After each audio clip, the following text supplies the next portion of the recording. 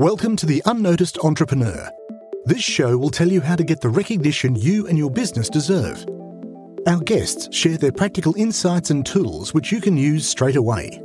Your host is international entrepreneur, podcast host, and author Jim James. My core belief is that companies are the best messengers of themselves. It's kind of right on the front of my website where I say reporters, journalists, they don't want to talk to an agency, they want to talk to you. Hello and welcome to the Unnoticed Show. I am delighted to have join me Brandon Watts, who's the founder and principal of Wattswear, who's in the sunny state, the orange state, I think, of Florida. Yes, I am. It's finally getting beautiful here. So yeah, happy to be with you, Jim. Brandon, I realize it's Georgia is the orange state, isn't it? Georgia's the peach state, but yeah, Florida is the orange state. So you got it right. Okay, perfect. I didn't want to get the PR wrong for the state already. Now, Brandon, you have a background of like over 18 years of doing PR, and you're on the show to share with us how entrepreneurs and founders can do their own PR using your 5-stage methodology. So that'd be really useful to share with all those people out there what you do to help them get noticed. Do you want to just dive in and just tell us the first problem you see entrepreneurs have and your first set of solutions? I've done full service PR and worked with clients for, many years at a time and helping them handle all their PR needs. But I started to identify this opportunity for, say, like a seed stage funded or early stage funded tech startup, which is what I work with primarily is tech startups. But I found an opportunity in the market for that type of startup that has a small team, a little bit of funding, but wouldn't really be interested in working with a normal PR agency, kind of like what I was. And my background is working with early stage startups. I love working with companies when they're fresh and trying to figure out who their audience is and being that first pitch to the press. So I've been fascinated with this idea of productizing client services. And that led me down the road of what I'm doing now, which is DIY PR strategies for tech startups.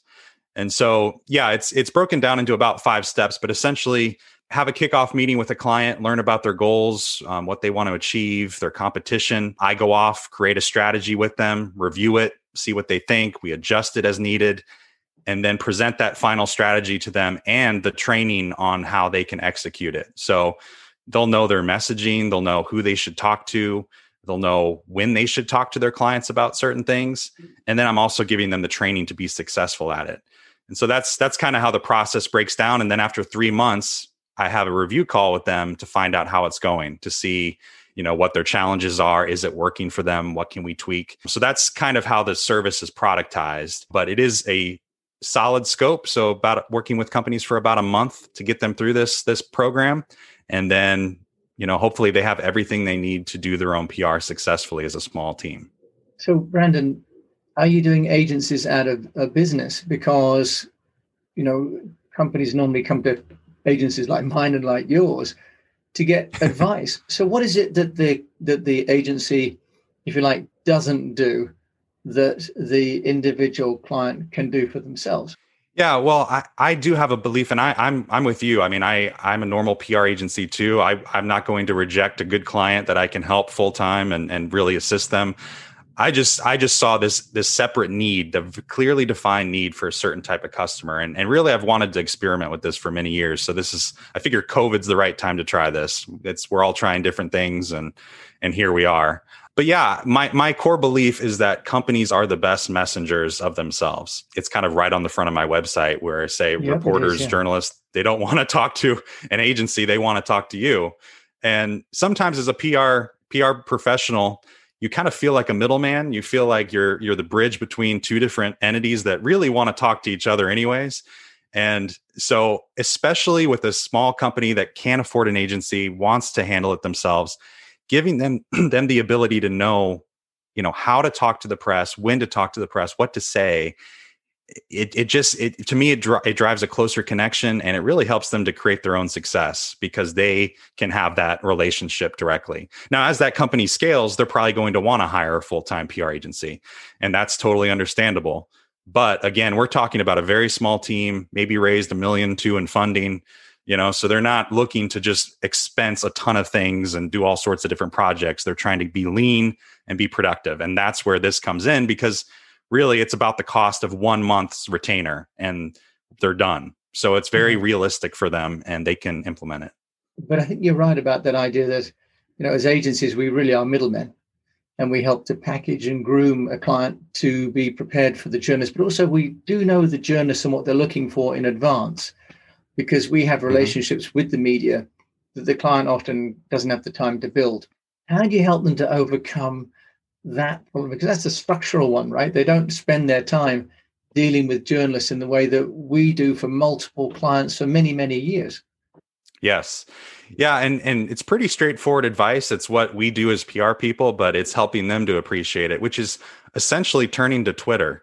Really what I encourage clients to do is, part of my process is helping them to understand who their prioritized contacts are. So of course there's hundreds, thousands of people you could communicate with through PR activities, but generally you want to find who has the most impact, the best fit, who's worth your time and attention in an ongoing way. And so I simply encourage my clients or anyone who's listening, follow those people on Twitter, spend 15 minutes a day just reviewing what they're saying, interact with them, see what they're asking for. It's amazing how transparent reporters are about what they need for a story or what's interesting to them. And so if you give yourself a 15-minute investment per day, you're going to be pretty close to what they're thinking about and what they're looking for. And that's how I get around that idea of, PR people always know what everyone in the press wants. They may be true to some extent, but even us, we're divided with a lot of different clients, and it's kind of hard for us to always know what everyone's looking for. So that's the advice, is just be a listener on social media, interact with them and find out what they want to hear about. And that's going to land your pitch better. Then the other obstacle often for clients is one of self-confidence. I've found, especially with tech clients that I've worked with, and they're like, I'm not socially that comfortable. How do you help them to articulate their messages in a clear and structured way so that the journalists can understand it? Because often the technical people get very technical and the salespeople get very sales driven. Yes, well, that's very true. I try to break it down, and this is what I do in my own work, but also advising clients, is less is always more. And part of the process with working with clients on this DIY approach is figuring out what the competition's doing, what you have unique. How can you sum it up in a boilerplate? Like you see at the end of a press release, that paragraph. My messaging always starts with that. We try to nail that down first to make that as clear, comprehensive, appealing as possible. And then your pitches come from that. And so one of the things I do too, and I picked this up from a guy named Donald Miller. He has a book about story brand. He has this philosophy, incredible book on communication if you want to read about that.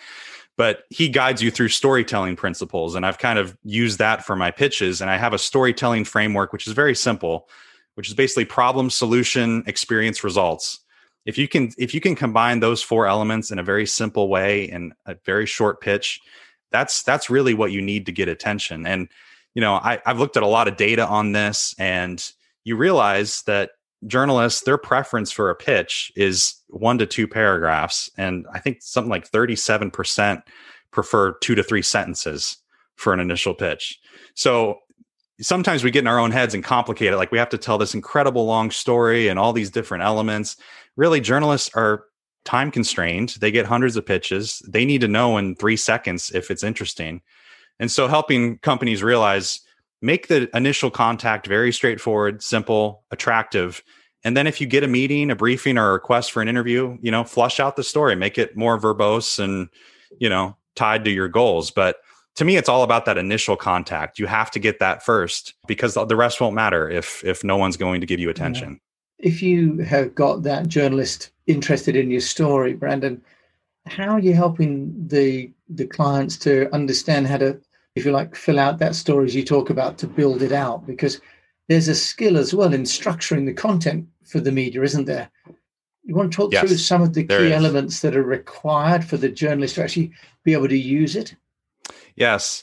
So I've been taking a data-focused approach on this, and there's some really good surveys that have been done for our industry, and I'm sure you're aware of them through like Muck Rack and Cision, where they interview a lot of different journalists and find out preferences and what's working, what's not. So I try to apply their research and show, what do the journalists actually say they want? So this isn't hypothetical. Like, what's the outline of a structure they appreciate? What format, what kind of images do they want? Using their actual feedback to to factor into a company's strategy. And a big part of that too is not just knowing the data and how that comes into it, but developing, for me, I think a quarterly PR strategy for a year. That's usually what I create in my process. Mapping out which types of goals you want to achieve along the way. If you know how to communicate effectively and you know when to say the right thing, that's 90% of the battle. A lot of the formatting things are reporter specific, but if you can follow some best practices and have some building blocks on your story throughout the course of a year, generally that works out. And the idea too is that these companies are going to have dealt with these reporters along the way. They'll get some feedback. So they should know, just like we do when we work with reporters, we know what their personal preferences are because we've been talking to them over a course of time.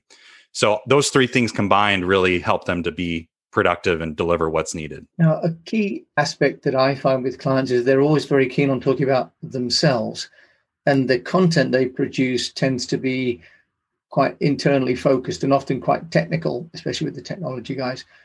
How do you help them to understand the creative aspect of PR, the use of infographics, for example, infomercials, and mixing it up?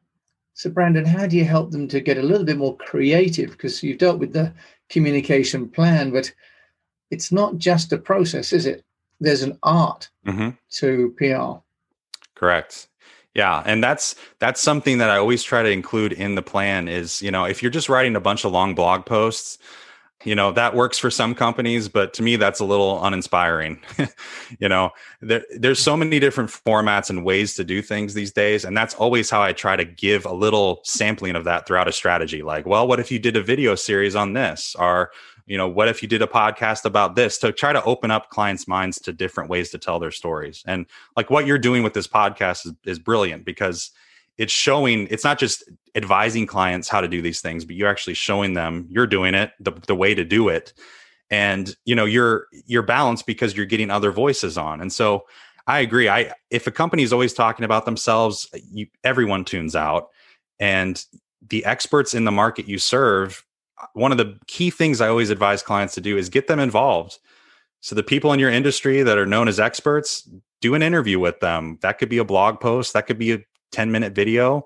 You get validation from them. They promote the content. It's a mutual, relationship, and you're not pitching yourself constantly. So yeah, you have to be creative, and that probably is a struggle because the clients are on their own. But I try as part of my strategy to open their eyes to all the different formats of storytelling that exist today. Now, here's the one that's always sensitive for clients, and that's crisis management, Brandon. Whenever I broach the issue of a crisis plan, they all look at me as though I'm insulting them, that they would somehow make a mistake. But I was reading recently, actually, it's the Buzzsprout hosting got a DDoS, denial of service attack on their hosting. And so now crises are not necessarily a function of the company, but of the environment, right? How are you helping them to prepare, or are you helping them to prepare for a crisis? Because quite a lot of companies now are suffering, whether it's under the Black Lives Matter, somebody says something wrong, or there was a guy that went on Capitol Hill to the march in February and it turned out he was the CEO of a company. It all happens so quickly now. Are you helping people, and how on the crisis comms? Yeah, that's a good opportunity and something I should be focusing on more as part of my process. Each time I work with a client, I always try to find what are the weak spots in this? What can I improve? Because every time I've done it, it's gotten a little bit better. Like I always think of a different aspect. And part of that is media training, which kind of combines with crisis management. So yeah, I'm actually trying to find the best way to do that in a scalable way to help a client realize the best practices of that. Yeah, and I think with cybercrime and also environmental issues taking place that are beyond people's control and with more frequency, what I call scenario planning for crisis management is all about creating the different options of what might occur. And it was all about the preparedness, like any insurance policy, really, that should be in place. Now, what about then, Brandon, some of the tools that a PR agency might use that a client doesn't know about? Can you shed some light on your course in terms of what they could use to help them either create content or distribute or amplification or monitoring? Yeah, so I do link to some resources or give them a breakdown of different tools they can use to accomplish different things. For instance, you think about, if you're trying to create quick visuals for your content, a blog post. And for instance, I recommend Canva is a fantastic way to do that. That's what I use. Great way to create basically any visual content you need, and almost anyone can use it and make something look good. So that's something I recommend. There's a tool called Biteable that helps you develop really good marketing videos quickly that look like ads. Looks like a really expensive ad house built them, but it's, $15 a month or something like that. Nice. So I do have a bunch of SaaS tools that I go by and say, if you want to do monitoring, media monitoring, here's what you can use. Now, when I talk to companies, I try to have covered all the basics that they need, so they don't need to use a lot of different tools. But it's basically, as you grow your PR efforts, what are tools that you don't know about yet that I can instruct you on? They're going to make your life a lot easier. And part of that could be newswire distribution. It could be SEO optimization. So I have some recommendations for how to do that. So yeah, that's all part of the process, but kind of at the end of it where, if you want to really amp up your efforts, here are the tools I recommend that you should use to do that effectively. Sheryl Sandberg, former COO at Facebook, said that the media aren't really interested in the small companies. And as we know, 90% of companies are less than 200 people. So what hope has the solo entrepreneur got, then, Brandon, of getting noticed? I think they have a lot of hope. That's why I like to work with them. That's why I'm going back to working with smaller startups. Now, you have to have a good story, and you have to be willing to tell a good story. And that's part of what we do as PR people. You have to coax it out of your clients. It's funny, they get really ambitious when they talk to VCs and raise funding. But then for some reason, I notice a lot of times when they want to talk to the media, it doesn't quite be as ambitious as you'd like.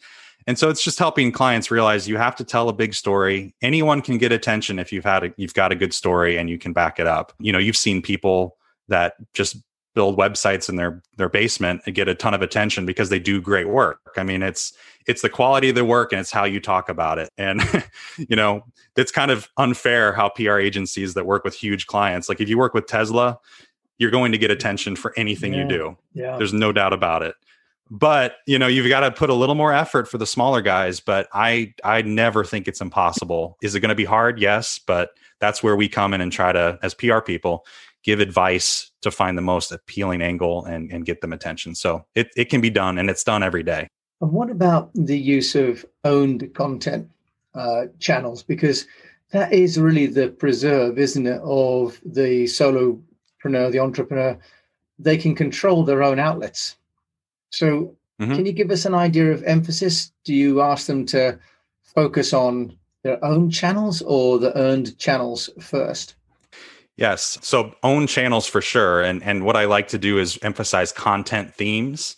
And content themes could be per quarter, but they apply to all sorts of channels. That applies to content you create, pitches you share, maybe some ads you make. So it gives them some flexibility on any content related to that. But I'm a big fan of Jenny Dietrich. She has a blog called Spin Sucks that's really popular in the PR industry.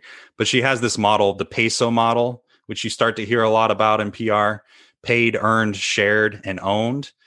And the idea is that all of those things have to work together. It might start as a blog post on your owned channel, and then you use earned media to pitch it to the press. You then share it on social, and you amplify it with paid advertising. And when all four of those things are working together, that's how you get the most mileage out of any piece of content. But usually it always starts with owned content, whether that is a blog post or even, in my mind, a pitch is sort of owned content, because you're creating a story that you're then externally sharing. So yeah, but that's a key part of it. You can't just rely on outside channels. You need to be starting internally and then amplifying that. So I'm a big fan of that model.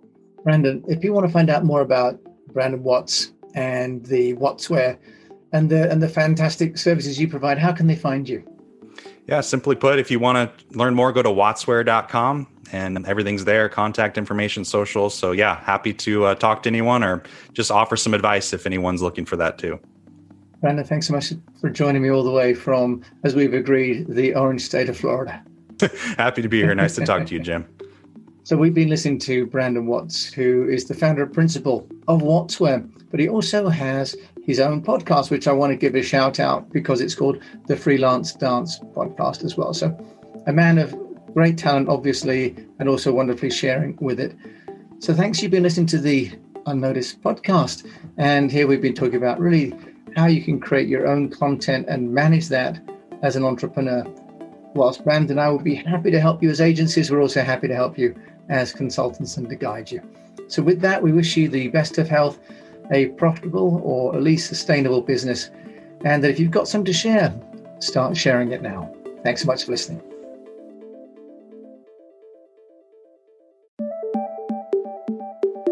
We'd love to hear your takeaway from the show. Visit theunnoticed.cc where you can leave us a voice message and also ask any questions you have on getting noticed.